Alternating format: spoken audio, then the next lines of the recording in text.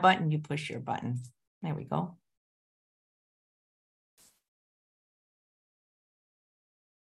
Hey everyone, and welcome to Chef AJ Live. I'm your host, Chef AJ, and this is where I introduce you to amazing people like you who are doing great things in the world that I think you should know about. Well, today is the first Tuesday of the month, which means it's time for our monthly Q&A with Dr. Doug Lisle. We call this Straight Talk with Dr. Doug Lisle because he gives it to you straight. But this month, we're not able to accept any questions from our viewers in general or the live chat because we have to finish up just with the last few questions from the Dougathon. What's the Dougathon? Well, boy, it was great. It was 3 hours of straight question answering by Dr. Doug Lisle. We'll make that video available to you for a nominal fee very soon, but those of you that participated live know how much fun it was, and we'll probably do it again. Dr. Lisle had 31 questions. He answered 26 of them, and as promised, we will finish with the questions today from the Dougathon. Please welcome back Dr. Doug Lisle. Always good to see you, Dr. Lisle. All right, AJ, all good. Good. People really just love the way you answer the questions. You tell a story, you know what I mean? Like you just unpack things in just such a fun way. You know, it's almost like sitting around a campfire, you know? Well, we do the best we can. You have a gift, Dr. Lisle.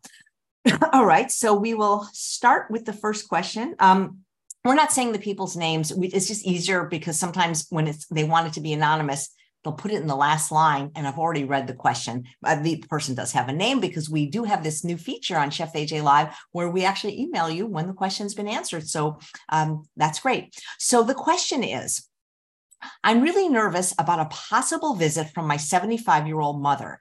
She says she'd like to visit from out of state, but it feels like a box she wants to check off. We've had a strained relationship since my narcissist father died 13 years ago. And while we are cordial on the phone these days, we haven't seen her in 5 years.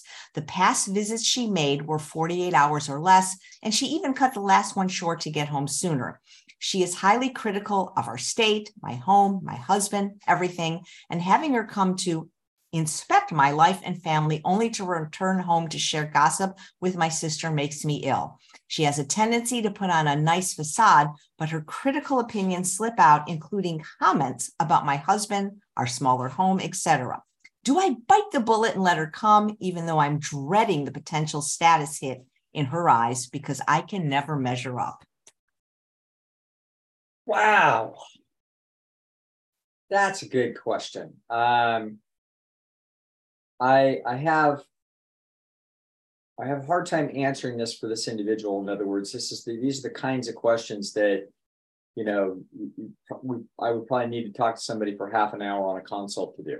So in general, I guess there's an underlying, let me begin by trying to just do a broader education with this so that it's useful for everybody.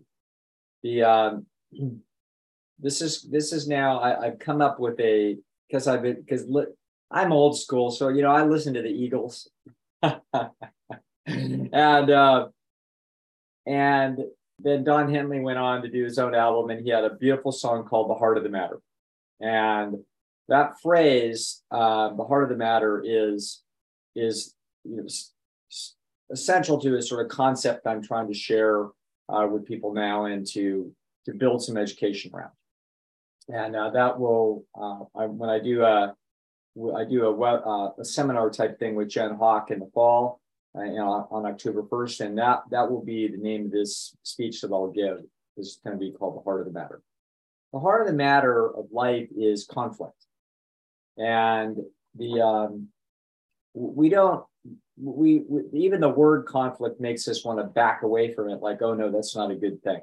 But the thing is that this is where life lives, and this is where the difficulties and struggles and challenges and triumphs, this is where it's in conflict. And so understanding conflict and understanding the dynamics in and around it, how it works, is interesting and important.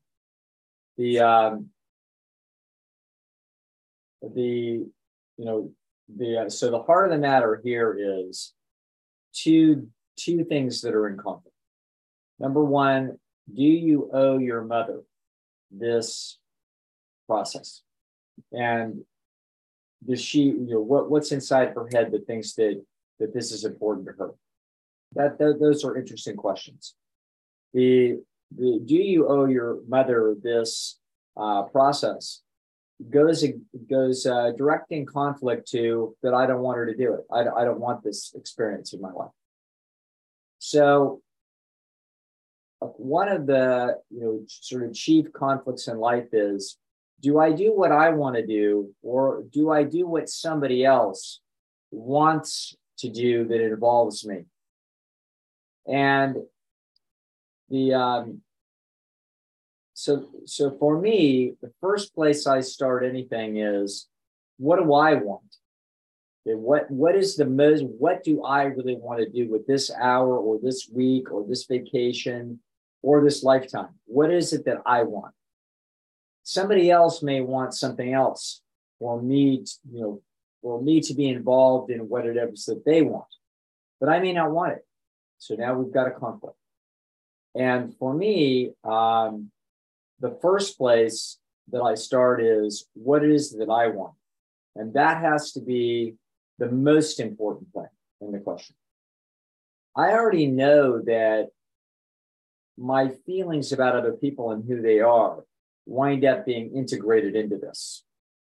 In other words, if I want to go play basketball, but I can see that my cat's sick, hey, what it is that I want more than anything is for my cat to be well. So therefore, that gets priority. And you might say, that's a conflict really within me.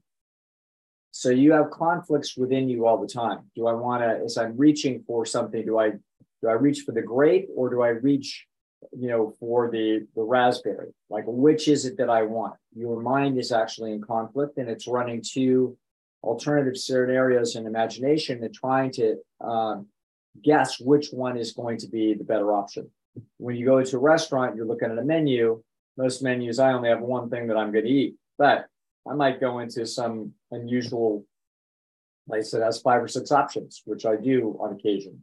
The East West Cafe in Santa Rosa actually is a really good restaurant, and it has like half a dozen things I can eat, which is like a miracle. And I've had them all. And there's one that I typically like the best, but you wouldn't necessarily always want it, because your mood, things, what you've had recently, everything shifts around. Your life is constantly in dynamic. The answer to this question is, I begin with the issue of that you don't want her to come. That the net psychological benefit to you, as least as you can imagine it in the short and intermediate term, is that, no, this is a negative. I don't want it. Okay. She wants it. Okay. Do we have some long-term interest where we sort of owe her this if she wants, if this is an important thing to her? Well, you obviously think so, or you wouldn't be in conflict with her. Okay, so now this becomes more of an issue of, okay, what is the nature of that conflict? Why would it be important to honor her wishes? Does she really want to do this, or is she doing it because she thinks that this is part and parcel of being the mother and the matriarch of, who's left, et cetera? And could we cross-examine her in such a way that it would diffuse any sense of responsibility to this for her, and that we could just drop it? And we drop it amicably. It's like, hey, let's not do this. The Brooks and Dunn, the two most celebrated, two most awarded people in country music, sat down together after about 20 years, and they're sitting down to do one more album. And apparently they chatted. They said, do we really want to do this? God knows how rich they are and how much they've done together. And they're like, you know what? Let's just drop it. Like, we don't really want to do this anymore. And they didn't. And they retired. And then what happened is they were away for, I don't know, 5, 7, 10 years or something. And then they kind of resurrect their act in Las Vegas every now and then, the pair of them.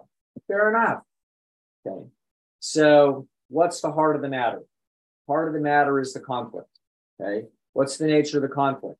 It's the nature of the conflicts in your mom's head about what it is that she ought to be doing or wants to do, how that conflicts with what it is that you would most want, which is for her not to come. And and then the conflict in you over what's in it for you if she does come. If the only thing that's in it for you, if she does come, is that you did some duty, then that's not a sufficiently good idea, in my judgment. There has to be more chips on the table somehow, wider influence to your reputation if you refuse or discourage this, or God knows, inheritance. You know what I mean? That figures in the equation in a way that never would have figured in the Stone Age, and we have to honor the fact that can in some cases. I have no idea what all of the factors are that could be in anybody's mind in a situation like this. There could be many things. Okay, could be that your mom is getting sickly and older, and maybe this might be the last time you're ever going to see her. Then you would feel bad about yourself if you didn't do this. Complicated. Okay. This is a complicated conflict, and your particular situation with this is highly individual. So that's why I can't answer it. I can only point out the method by which we search for the answer, which is to try to get to the heart of the matter and understand as precisely as possible the factors involved in this conflict. I begin that story with what it is that I want. And if I don't want that, there's going to have to be a heck of a lot of compelling reason why I would ever sacrifice that. Somebody wants me to eat a steak and I want to eat the tofu and rice. There better be a hell of a good reason. Somebody better have a gun to my head for me to eat that steak.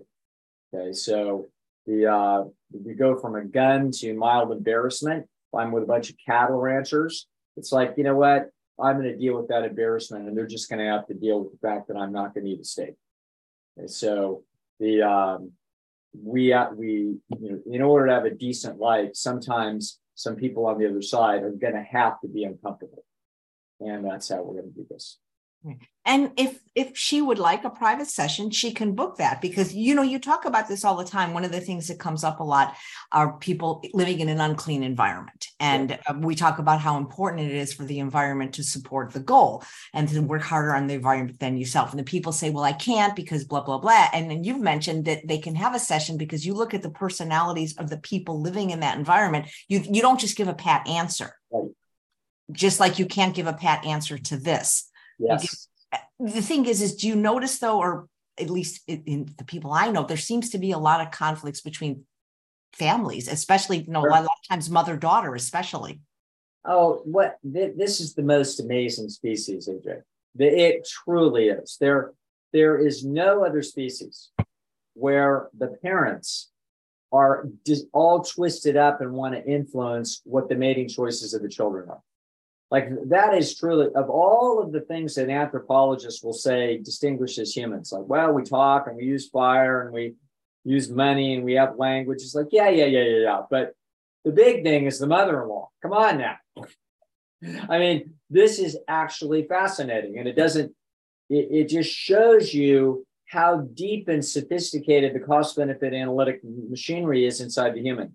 It is by far the deepest, most futuristic, subtle thing that you can imagine, all the way to mom following her daughter around or her son around and looking over the mate choices and giving their thumbs up or thumbs down, to the point where in some places throughout history, they dictated the decision.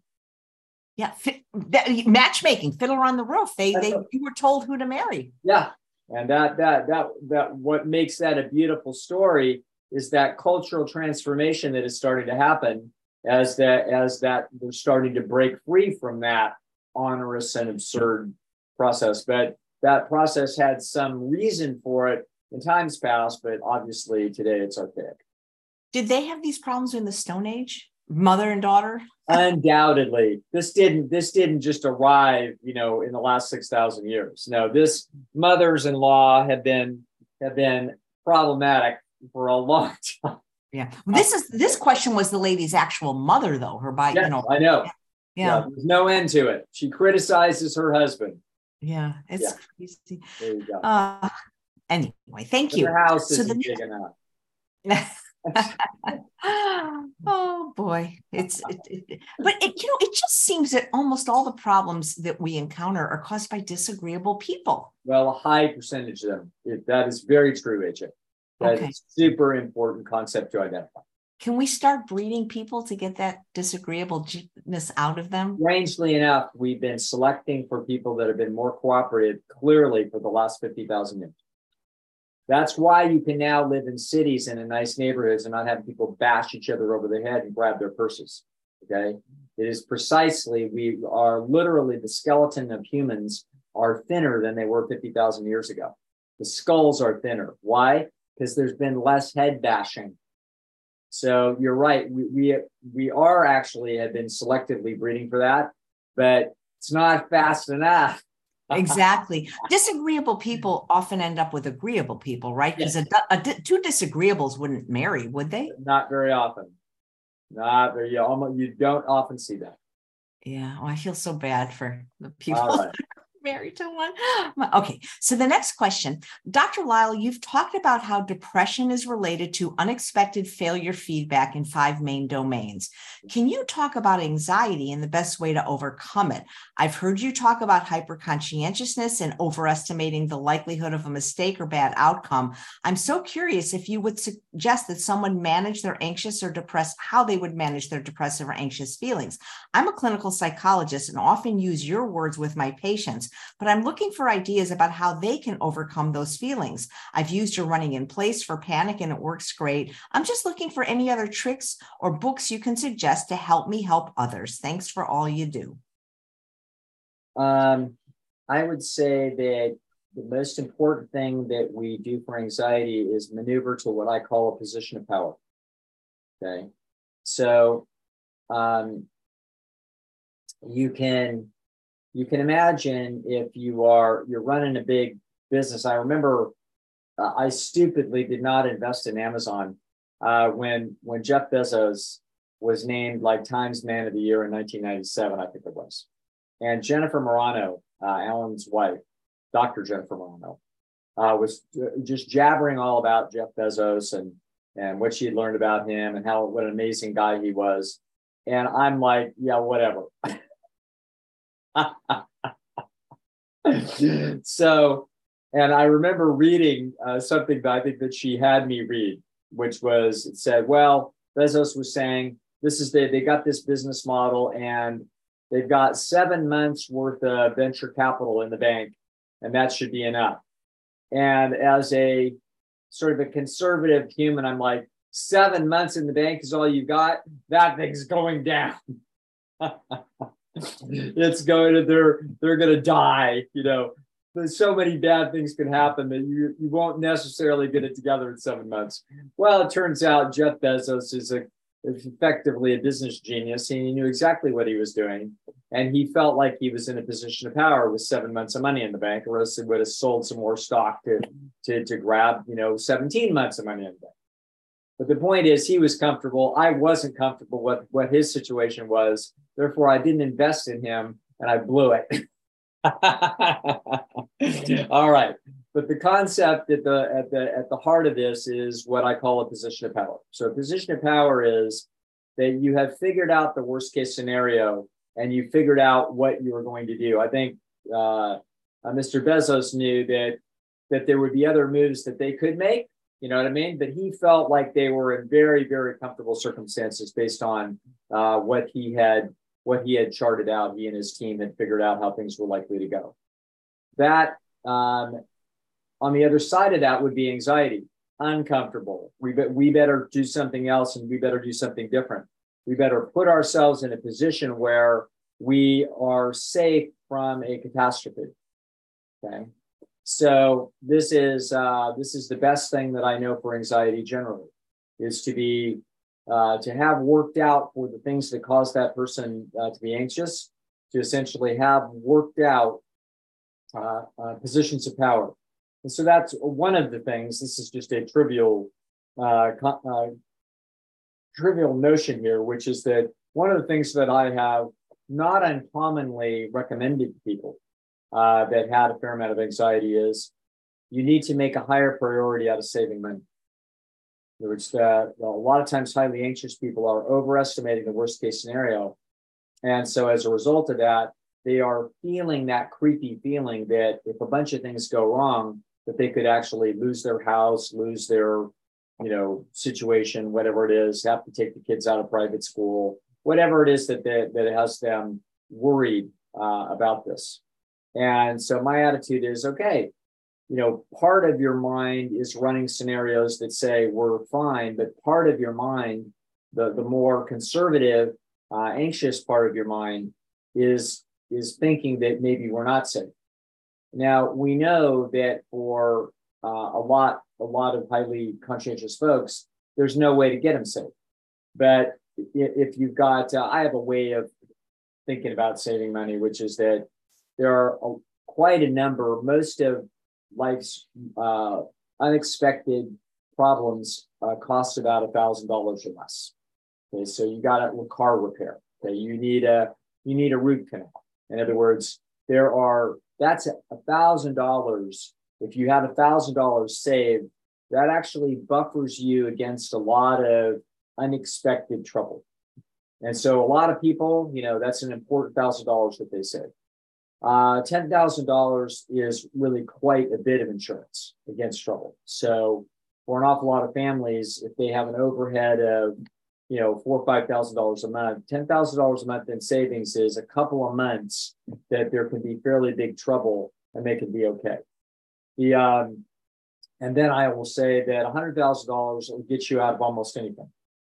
So all kinds of trouble could take place. Somebody could have a major illness and be out of work, and et cetera, et cetera. It's like, okay, that's actually, Stone Age people didn't have anything even remotely similar to $100,000 worth of time to have the crisis resolved. And so, but there's people, I had a woman that I talked to that was highly conscientious, and she said, I didn't stop worrying until my husband and I had $1 million in the bank. Okay. She goes, I have to tell you, there was something magic about that number. When I got that much money in the bank, I quit waking up at 3 a.m. Fascinating, super interesting. And I can tell you, I know that person well, and that person is an extraordinarily, 95th percentile conscientious individual. And so that's what it took inside that nervous system. So it's not just money. It's also just a general principle of, where do you have to stand with respect to any objective feedback for you as an employee? So it may be, for example, that a smart thing to do is to get to work 15 minutes early. Nobody else does. And so if you do that, it becomes clear to everybody that is you. And as a result, you get that reputation, and that reputation would be solid within 6 or 8 weeks. Even if you've been nothing other than somebody that's on time, it's like, wow, do a little bit better than that. And as a result, buffer yourself against, some theoretical layoff. That is the principle that's involved. And once again, this person is a psychologist. We're speaking large to everybody, which is that is what it is that I would say. Another thing that I would say, so in other words, that's what I do. Whenever somebody's coming to me and they're very anxious, if it's a physical panicky anxiety, we talk about the running in place. But if it's this other kind of anxiety, it's like, well, I'm really worried about this, I'm worried about that. It's like, okay, we have to walk down through the worst case scenario and imagine what those worst case scenario would be, and then figure out what we can do to mitigate that, or what we would do if those things happen. So that will calm the nervous system down once we have thought through an action plan and we have an in principle solution. Okay. Now, I also have a colleague by the name of Dr. Laura Bruce that has been on the show that is an expert in anxiety. So as the psychologist could ring up Dr. Bruce and talk it over with her for half an hour, might be a useful thing to hear. She might have additional things, additional concepts that I'm not thinking of. But this has been, anxiety is a natural signaling device of a threat. A threat means that we have a potential loss over a resource. We need to identify what that is and then figure out how it is that we are going to reduce the likelihood of that being true, or also plan for, if that worst case scenario happens, how we will manage that. Okay. Basically, pretty much the only resource that we can't somehow get to a position of power over is your health. Everything else we can. Your reputation, we can get to a position of power over. Everybody thinks you're terrible because you did something and you followed your conscience, or you made a mistake or whatever. So fine, we can repair that. But we can live without it too. We aren't going to starve as a result of that. I lost my license as a lawyer and it's a disaster, and I did this thing and I thought it was fine and they disbarred me. Okay, you still got a brain, you still got a lot of IQ, you still got a willingness to work. You're not going to starve to death. So the point is that we might have to give up a house and give up a private school for the kids and give up a fancy vacation on the beach in Maui that we took every year. Fine, you can live without it. People live without those things forever. Okay. The one thing that you can't live without is your health. That's the one thing. So that's the one thing where, we want to be doing what we can do to support our health. That's the closest thing that we can get to a position of power. Have health insurance, fine, for whatever good that might do us, which it might. To have health insurance and then treat your body, like the only resource that you can't get a position of power over. Okay, that you must treat it well, and that way that will give you all that you can get out of this, which is the peace of mind that comes with knowing that you did a really good job, that you did your best. That's all I really think through and utilize in my analysis of anybody's anxiety situation. I have talked to Laura a few times, and I can tell you that it's one of those things where you find out that other people are better at you than some things. And I think it was the 1992-93 NBA Finals. Charles Barkley, who's one of the finest players that has ever played the game, was against Michael Jordan. And he said, you know what? It was the only time in my life I looked down that court and I realized there was a man on that court that was better than me. Because I never had that feeling before. Well, I have that feeling a lot on the court, not elsewhere. One of those places is talking to Dr. Laura Bruce about anxiety. So she's ingenious and creative and very, very sophisticated. And so if you talk to me and do a consult and I don't fix it for you, thank goodness I've got a backup plan for you. I've talked to her. She's brilliant. The thing is you have to do something, like you have to participate in your own recovery. And I think people are looking for some magic wand or pill, and they don't realize that they actually have to take some action and participate. Yes. All good. There's usually a way to help. Yeah. All right. It's so disabling. So many people seem to have anxiety that I talk to. Sure. We have a high conscientious group, AJ. That's not an accident. Yep. Interesting. Well, yes. Okay. So this next Doug-a-thon question, I was a professional chef and caterer for 16 years and loved doing that. During the time I watched Forks Over Knives, I became vegan and whole food plant-based, and I found Dr. Lisle's lectures online and never looked back. In 2020, during COVID, all my cooking jobs ended, and I since have been working in collegiate property management. I like my job, but not as much as cooking. I really miss being in the kitchen every day. I've recently given an opportunity to cook for a community of 40 college sorority girls in a chapter house where I'm the house director. Here's my problem. I'm wondering, is there any way I can accept the chef job and provide the girls a small amount of healthy meat each week? I'm not worried about eggs and dairy. I can avoid eggs as I would not be cooking breakfast. And for lunch and dinner, I would source plant-based dairy items. But meat, most of the girls in the sorority house don't eat much, if any meat anymore, which is great. But for those who do, I would probably have to provide 3 dinners a week that had chicken or fish or something considered meat, not plant-based alternatives. I've heard you say in the past you thought it was possible to have a healthy diet with some meat in it if kept to a small minimum. What do you think the percentage would be? I'm torn between trying to make this opportunity work and saying no to a job because I'm just not a good fit for it. I think it would be an interesting challenge to help college girls move towards healthier eating, or would it? For certain, I know it would be I would not be allowed to do strictly plant-based kitchen, but maybe I could make it healthy enough. I'd appreciate your opinion or any ideas for experiments or strategies you might suggest. Beautiful question. Again, just for fun, we get down to the heart of the matter.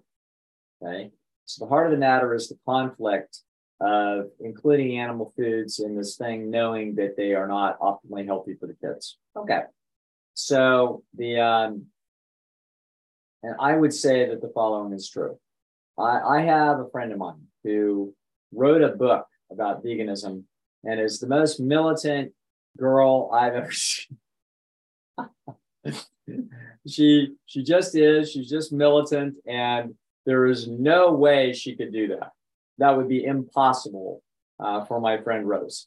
Okay, but this gal and AJ couldn't do it. AJ's got too much animal rights, stuff is inside of her mind, and the same thing with Rose. So I know people that could not do that, and I know people that could. And so once again, these are individual differences inside of us. And if one reason you wouldn't do this is because you would be calculating the judgment of the whole foods, plant-based animal rights community, but you are not actually dead center inside of it. You are somewhere where, John McDougall has spent most of his life. So John McDougall understands the animal rights thing, and so does John Mackey. But they are not, it isn't right in the center of their feeling states, where it is in AJ, okay? And it is in my friend Rose, and it is in many other people. It's not dead center in Alan Goldhammer's, okay? So it is in Michael Clapper.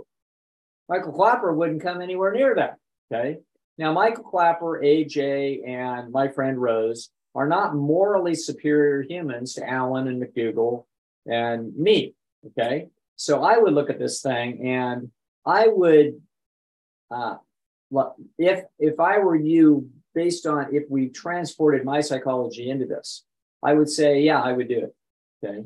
I would do it because, I'd have a slightly creepy feeling, but my attitude would be, I'm actually helping introduce these people and morph them, okay, towards a thing. So in other words, this is what we would call evolution, not revolution. And so if I wanted to do it and I liked doing it, and this was a part of it that I felt slightly yucky about, but I felt like overall this was going to be a positive thing. Yeah, I would be able to do this. I don't know. I'm no cook. I don't know that. But the point is if I was a cook, I could do that. Only you know whether or not this is something that could fly inside of your nervous system. So and that is so individual that there is no right or wrong answer. That is sitting inside of your unique psychology. Okay. My friend Rose, even if me saying this, she would be incensed. But she can't help herself. Okay. And she the points she makes whenever we talk, just they bang me over the head. I cannot argue with anything that she ever says.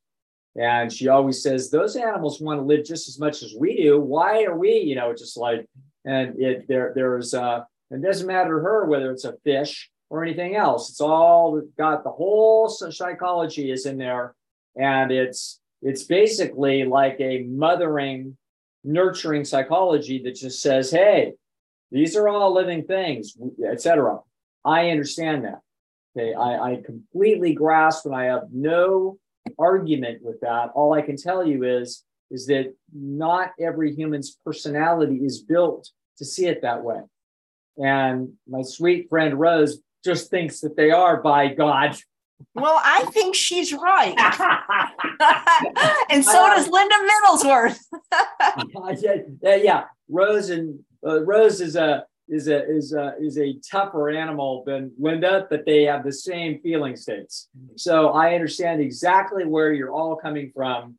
I actually am completely supportive of that. I just simply recognize that that is not necessarily the nature of humanity, and that you guys are sitting out there in the top 10 percentile of some mythical bell curve. And this person that's asking the question might be at the 70th percentile of that. And you know what I mean? The Duck Nation people are down at the bottom 10%. They don't even think about it. It's like, so, and you're not going to talk them into that. They just are who they are, amazingly enough. It just is the way it is. And so anyway, that's my answer to the question is, I don't think there's anything wrong with taking this opportunity at all. You could also, if the opportunity's been given to you, you could absolutely run it as an experiment. And then at the end of a year, if you're like, I feel morally haywire, then get out of it. You know, so but I have a feeling that you're sensing that it may feel very productive and bring back a part of your life that actually gave you a lot of satisfaction. And it can be an educational process, and it can be really, you know, we don't have to be doctrinaire or pushy about this, but it could be a very artistic educational process for those girls. And anyway, it could be very interesting opportunity. No in principle reason not to do it. The only in principle reason not to do it is that if who it is that you are says that you can't. That's interesting. And then also like her circumstance, whether or not other jobs are available, and her financial status would take, because if she could get a vegan job that paid just as much or more, she might prefer that. That's right, AJ. Absolutely. Yeah. I'd like to meet Rose. Is this a book that's coming out soon? It's already been out for a while. So are you allowed to tell us the name, or? God, it's something like, I think it's No Bull, something like that. Well, does she, can I ask her last name and I could Google Sure. it? Yeah, Donato, Donato.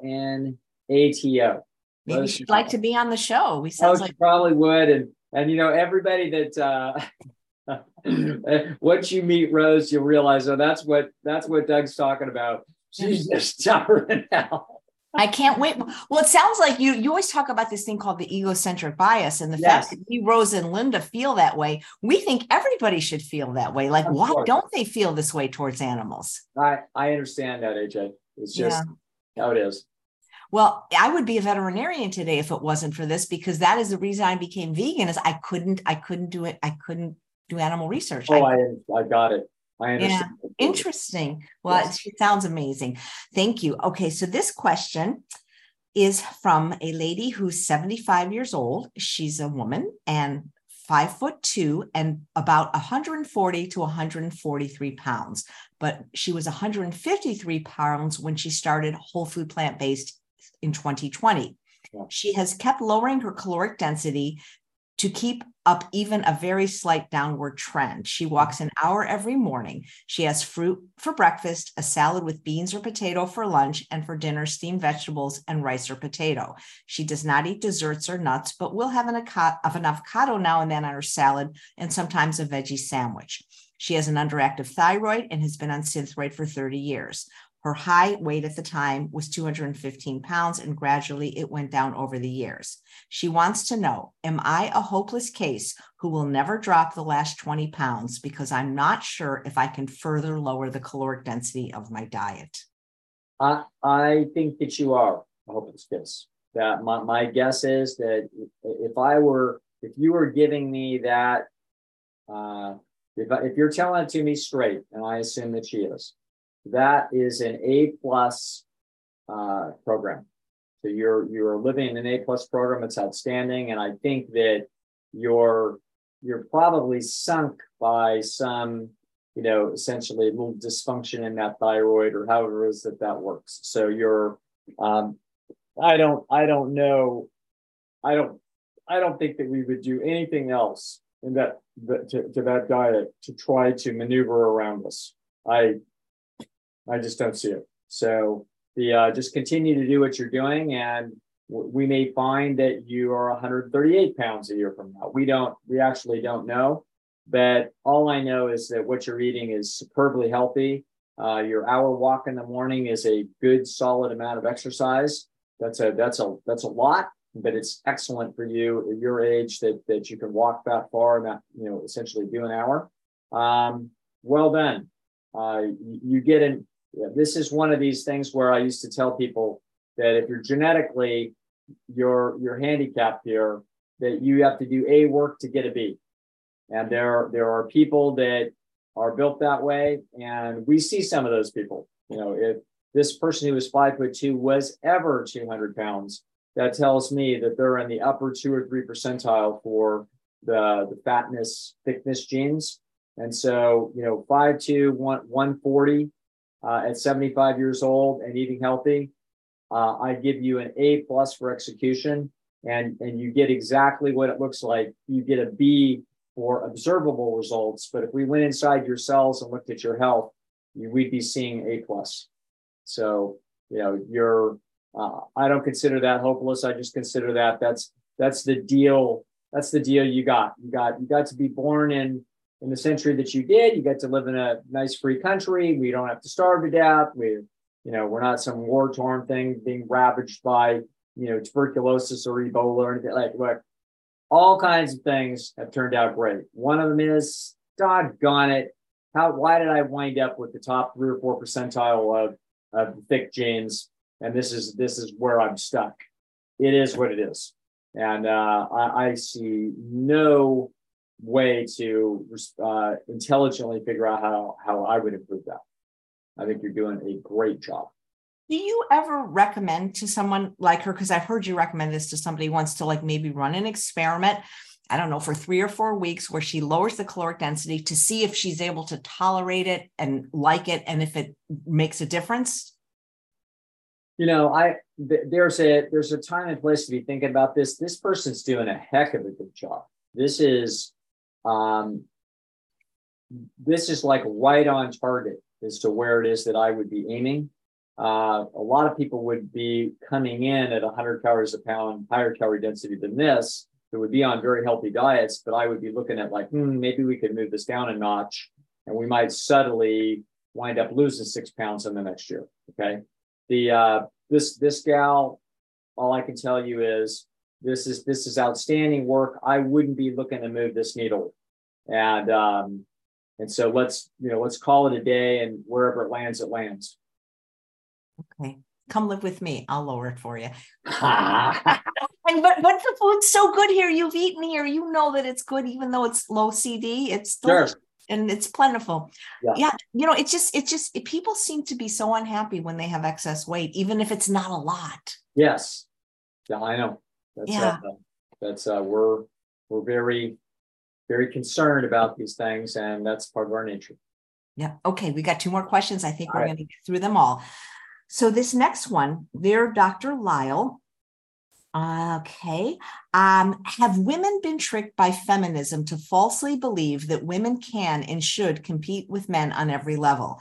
As a mother of a young child, I struggle to compete with men or women with no kids or caretaking responsibilities. I feel resentful and unfair for being passed over for promotion, but deep down, I know a fancy job title wouldn't make me any happier than spending time with my son.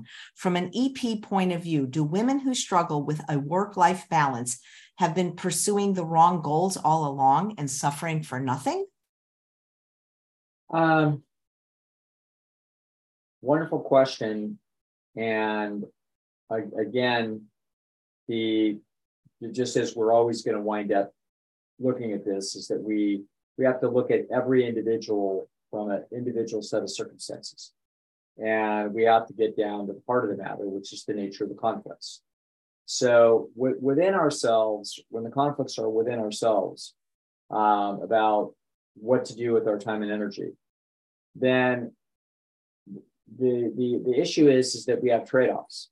So if I get the tofu and rice and vegetables and salad at East West Cafe, then I can't get the vegan burrito. I'm not going to get them both.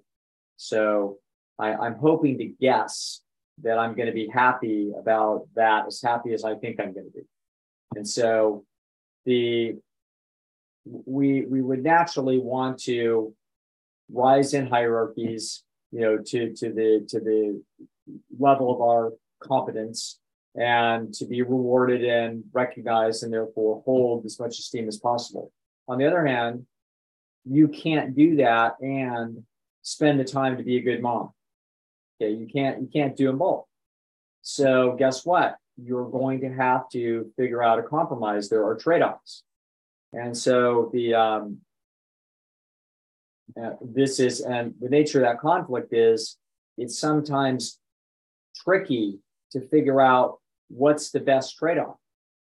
And sometimes you don't get to run 50 little experiments on either side of it. So if you're going to aim at that promotion, you're going to have to sacrifice a bunch of stuff at home for the next year or two, and then really try to get it. And then if you do get it, then there's more responsibility. And now you're working 10 hours a week over past the clock in order to keep that position and then swim with those fish. It's like, was this all worth it? Well, in order to even find out, we have to go do it in order to see what it feels like to be there and see what it's like to have another 15 or 20,000 a year or whatever the next grade up is. So this, unlike the experiment that AJ was just talking about with the weight, like, hey, see if you can do the lower calorie density for a while, see what it does for you. You can check it out. Then you can always go back to where you are now. Yeah, those are beautiful little experiments that we get to run inside of our own lives in terms of our own sort of body and health management. But when it comes to dealing in hierarchical situations, work situations, et cetera, we don't get to make those choices and then take them back very easily. So therefore, we have to just use our intuition, run our internal experiments in our imagination, look at what it seems to be doing for other people, try to absorb all that information, then make whatever decisions that your mind best comes up with. She has a broader philosophical and sociological question, which is that, have women been sold something in some ways that doesn't really fit a lot of them? And I would say, yeah, I think there's truth in that. Women are different. Every single one of them is a unique individual. And so they're not only unique as personalities, their circumstances are also unique. So I have met women who were determined to climb hierarchies, quote, compete with the men, not really making any kind of political or feminist statement, but they just feel like they absolutely feel completely like they should be treated on equal footing and are willing to do whatever those men are doing in order to climb some hierarchy, whether it's in medicine or law or business or anything else. And they have either talent and energy and drive. And for them to be a wife and mother and business mogul, to them it's like, okay, I am not going to take second place at the table of the vice presidents. And so guess what? There's going to be very, very significant sacrifices when it comes to the other aspects of your life that have potential for enjoyment. That's true. That is how that's going to go. Okay. So such an individual may very well put great strain on relationship with significant others. And it also may be effectively impossible to be as integrated in with and nurturing of your children as you might enjoy. Children will be fine whether you're there or not. But the point is that your life experience may not be as good as it would have been. Oh, well, this is just guesswork. But I can tell you, I've known people that their attitude is, hey, there's no way I'm not going to go for the flag. I'm going to, whether they be male or female. To tell those people that they can't compete, hey, Tootsie, no, this is for you. You should be at home with your husband. You should be at home with your kids. You don't need this position. Well, that's BS. And that's what the women's movement was significantly about.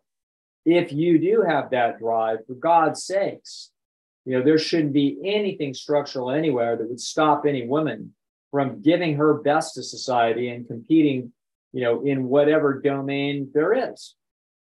fine. Like I have, of course, that was a needed cultural awakening. However, there can be an underlying, it's kind of like in a riptide, there can be an undertow there that you don't see, which is that all women are exposed to this notion that that's sort of how they ought to be. And it's like, yeah, but it may not be you.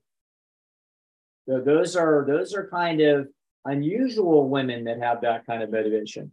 You don't have to have that kind of motivation. You may absolutely be a person that it's not nearly as important for you to compete in those hierarchies, and that you have a nurturing and child raising instinct or romantic instinct that you've got to put more time and energy into these other, domestic relationships. Completely legitimate. And I think that the sort of women's movement and feminism can discount that very substantially, as if those people are not enlightened. Okay, well, or that perspective is not enlightened. Well, that perspective is perfectly enlightened. Okay, that is the respect for the individual differences in people. Okay, so a woman is not a woman is not a woman. It's an individual is an individual. And so your job in life is to do what? Where do we start this today? Figure out what it is that I really want. Okay? What do I think that I most want? Okay, that's where we need to get focused. That's a very complicated question, because we are taking inputs and we are maneuvering in a very complicated esteem arena, status and political arenas, that it's like, well, if I don't really push, then other people don't think that I'm this. It's like, whoa, careful. What are the processes that you really like? I have a young lady who was very competitive academically, super smart, and achieved a great deal, and then decided, you know what, I have to tell you, the truth is what I really love to do is garden. That's actually what I really love to do. And so she spends most of her time gardening, and has circumstances where she can do that. And I completely and totally respect that. There would be people potentially surrounding her that would say, well, you should be some enormously successful, big shot, professional, which is certainly within her capabilities. But inside of her soul, she loves to garden. And my attitude is, well, then for goodness sakes, garden. Okay. You got to focus on what's most important to you. So the answer to that question is yes. There are always people out there and movements and political ideologies and all kinds of influences that have got their own agendas that may be legitimate or may not be legitimate, but it doesn't matter. The truth is they can create turbulence in the lake of your life. And it can be hard for you to figure out exactly what might be best for you. But we try to get to the heart of the matter. And the fundamental thing is, what's the most important thing for me? And if we can't figure it out, then we have to run the smartest experiments that we can that can hopefully be reversed. This is, one of the hardest, there are some decisions that are big and that you sort of can't take back. And so there is what sits under the problem of conflict is my mantra: never make a big decision when a smaller decision will do. If you get forced to have to make a big decision, then you do. And then we have to hope that you make a good one in the face of uncertain evidence. But if we can make small decisions, then those are good. I love a small decision. So our lady with the sorority or whatever this is, the girls thing, it's like, if I could get a contract to do it for 3 months, that would be even better. If you could work that into your life somehow. But you probably can't. Probably is impractical to even be thinking about. But we could do a year experiment. That year experiment, we have to imagine how we're going to live with that experiment. Probably pretty well. But if you're AJ or Rose, you wouldn't. You'd be like, no. In fact, it's offensive to even think about it. Okay.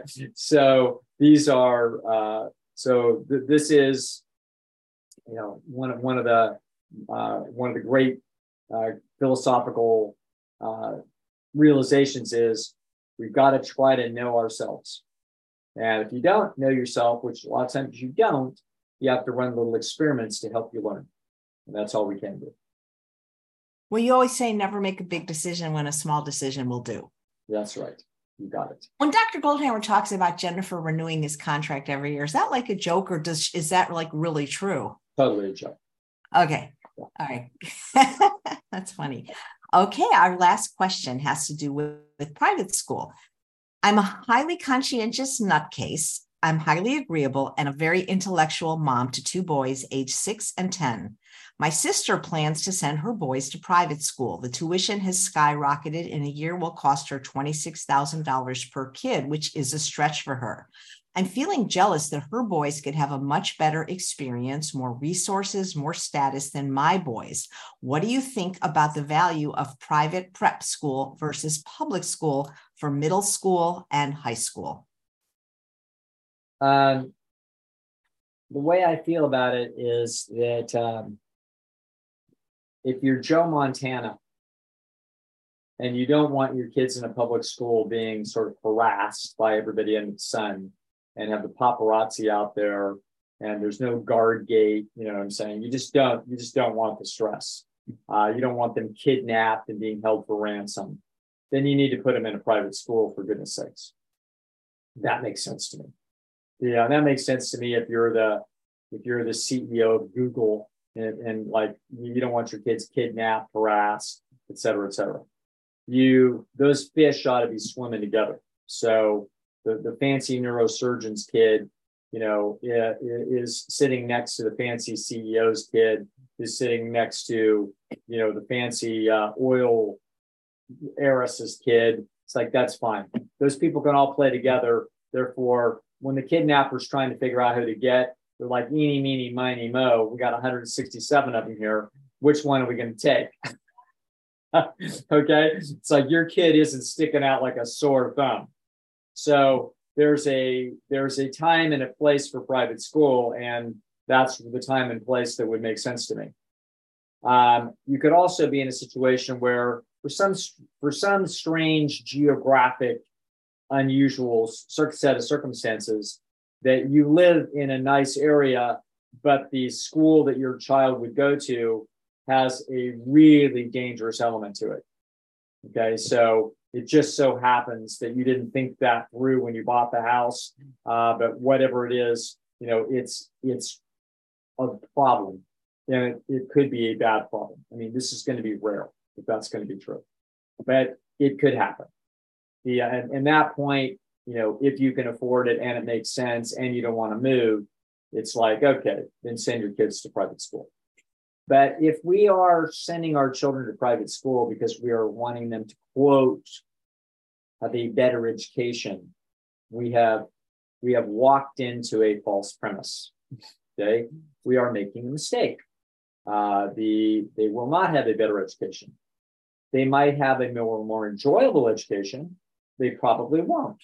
Probably will not have a more enjoyable education. They might, but I don't think so. It's unlikely, and I don't think there's any evidence to suggest the kids enjoy their private schools more than the kids enjoy. Usually the private schools are pushy and they're riding hard on the kids because they're trying to get fancy test scores so that they can brag to the next generation of parents about how great the scores are and how our kids are so smart and how we do so well. When the truth of the matter is that everybody's wasting their time because all the test scores and academic ability is all just being shaken out genetically. So all the pushing and prep and all that, quote, education is amounting to zero. So actually, that's not quite fair. It is responsible for what's known as 2% of the variance in the outcome. In other words, it's about as close to zero as you could possibly ever discover by measurement. Okay? It's as if the difference, if you went to a private school and then you went on to the university, your GPA was 3.6, but if you went to the public school, it was 3.59 on average. So that's what it looks like. So the i.e. of no practical significance at all. So That is the biggest reason. People also want to send their children to private school so they can brag to other people that they have sent their children to private school, demonstrating that they can afford to waste the money, which is known as a Zahavian handicap, named after the great Israeli biologist Emmett Zahavi, that explains that people and animals like to waste resources to demonstrate their gene quality. So this is why wealthy people do a lot of the wacky things they do. They don't really enjoy them particularly. That isn't the point. The point of having a $400,000 Rolls-Royce automobile is not that it's a better ride than the Mercedes that they could have bought, or that it's safer than the Lexus that they could have bought for a fifth of the price. No, the point was to show that they could waste $300,000. Because if you can waste $300,000, you must be incredible genetically in order to have the ability to command that many resources. This is what a peacock's tail is. Peacock's tail is showing the peahens, look at what a big, long, complicated, bright colored tail I have. I'm waving to the predators. I'm waving this tail in front of their face, and yet here I am still alive. I must be one hell of a specimen to be able to handicap myself with a tail like this. I must be one hell of a specimen to handicap myself by having my children in private school. Okay, this is a major motivation that is unrecognized, even though people know it intuitively. They have not identified it, and they don't understand their own motivation. So this is the heart and soul of kind of counseling work that I do and supportive work I do, is to try to get to the heart of the matter. Try to understand, what is it that I want? And sometimes it's useful to know, boy, if I want some of that, why am I wanting that? And then to follow our way through the conflicts around decisions like this. This is a private school, unless you're got a Joe Montana situation, or you've got a neighborhood juxtaposition situation, there is no reason to ever waste any money like this. For the vast majority of people whose children are in private school, this money is being completely and totally wasted. Children are not getting a better education. They're not having a better experience. And they may be having as good of an experience, which is fine.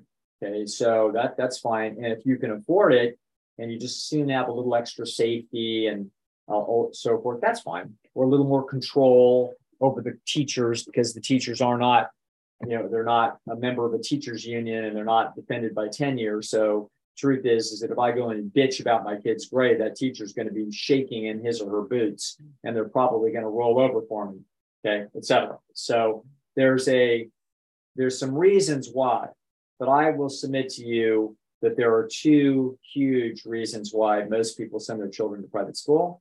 They are, number one, they fear that their children's competitors will be getting an advantage by going to private school, scholastically and developmentally. That is false. Those schools will promote that. They probably don't know. In other words, the schools, of course, don't know anything about education and education science, not surprisingly. And so, what cardiologist 25 years ago knew anything about diet and what was causing the heart to go bad? None. Okay. The Caldwell Esselstyn's not a cardiologist, and neither is Dean Ornish. Those two guys had to come in from the sideways to educate the world's cardiologists, for goodness sakes. You don't have a world-class cardiologist that came out and explained this. Okay. So it's not surprising that the educators and the PhDs from Harvard in education don't know what I'm telling you, which is that there's no value to it at all. So Bill Gates thought, oh, wow, we got a lower class size. No, you don't. Turns out class size has no correlation coefficient at all with what happens to kids' scholastic abilities. None. Okay. So there is no quality of education issue here. You're watching trees grow in your backyard when you're watching your children's intellectual development. You're watching the grass grow. You are not causing it to grow. All you got to do is have decent water out there, and the decent water is the milieu that they are growing up in. So The chief reasons people do this. Number one, fear that their children will be outcompeted by people that got a better education. Huge mistake. Not true. The second is I fear the status loss of not wasting the money when other people are. And then I'm looked down as a second-class parent that had second-class parenting credentials, second-class ability to afford this. And therefore, I don't have a very good peacock tail. I have a little drab tail. Okay. I understand that. Okay. So I understand that can be painful for people. I'm ornery enough, and so is Alan, that our attitude is everybody can pound sand in their ignorance. I'm not wasting my money. I'm way too cheap. And I would encourage you to think the same. If that kind of money isn't money that you can easily waste, then for goodness sakes, don't waste it. Dr. Lisle, I don't know if you noticed, I did go to private school at one point, and with my anxious nervous system, I kind of liked it better. I just felt like safer and closer to the teachers. I mean, I'm sure it was very expensive for my parents, Sure. but I public school was just like so big, you know? Yeah. And you know what? This is absolutely like completely legitimate. So in other words, but it wouldn't be so much about private school versus public school. It would be one school versus another school. Okay. So in other words, it's really more of an issue of what, if you're looking at your kid's experience, it's very difficult to know what experience might be better for that child.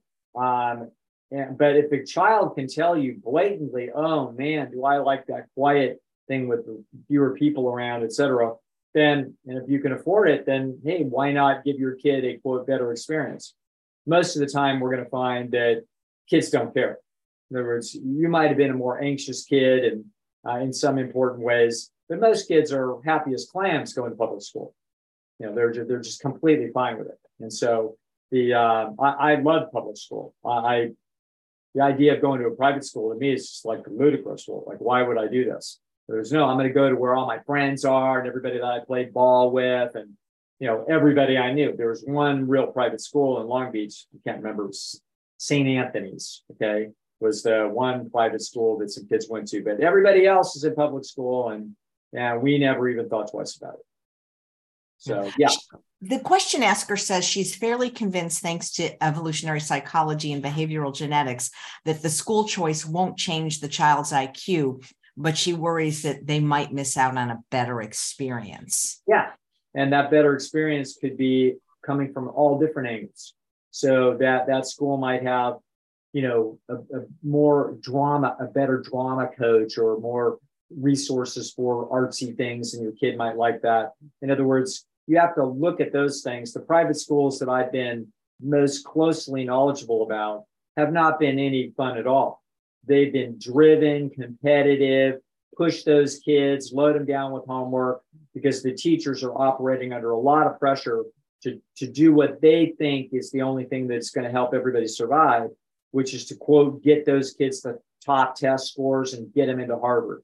It's like, that's what private school experience is for a hell of a lot of kids. That is not a better experience than going to Lakewood High School. Okay, so yeah, these are individual decisions, but let's clear up the mistakes, which are that it ain't a better education. You said you enjoyed going to public school, and I don't know if this is true, but I heard from a lady named Monica that said she used to be friends with you and Dr. Goldhammer, that you guys were so smart you didn't even have to go to class, that the teacher actually told you to go play basketball and that she'd give you an A. Is that true? That might have been true for Alan. It was never true for me, but that was true for Alan, because Alan was such a pain in the ass in class that anybody just wanted to get rid of him. So that doesn't surprise me. Oh my God. I think they should just make a full-length feature movie about your guys' life and friendship. I just think it'd be an amazing comedy. No, I don't think it's that interesting, but whatever. It's fun. It's been a gosh, I think we've known each other really well for half a century. And so It's kind of, it's an interesting story. A lot of little dramas in there that are fun to think back on. Well, thank God for you, because otherwise and by the way, that girl, Monica, I had a big crush on her. And of course, she liked Alan, and Alan kind of liked her. That's how it always was, AJ. It was always, I had some crush on a girl. She liked Alan, and Alan sort of liked hers, Oh, that's too bad. I know her. She has a little Havanese dog. Well, that's too bad. And she actually ended up at one point, she was divorced. There could have been a period where well, this is just me thinking back on when I was 16. This is great. Well, thanks. But that's a very common refrain. That was more than one time that was that way. That is so funny. I can't believe that. But thank God for you, or Dr. Goldheimer might not have a friend in the world. Oh, grand. Thank you, Dr. Lisle. This was great. I mean, these questions were really good, and I really enjoyed listening to the answers. Oh, fantastic, AJ. And we'll see you all very soon. We'll see you next month. And thanks all of you for watching another episode of Chef AJ Live. I sure hope you'll come back tomorrow a little earlier at 10 a.m. because Dr. John McDougall will be in the house. It is not his normal time. He will come on next Monday for his regular show. But Kathy Hester, who's a dear friend of mine who has a regular slot the first Wednesday of the month, recently did the McDougall program with her reluctant spouse, who is now off almost all of her diabetes medications. So there is always hope for weight loss, disease reversal. And we're going to have Dr. McDougall tomorrow to tell you how you can do that. Take care, everyone. Bye-bye.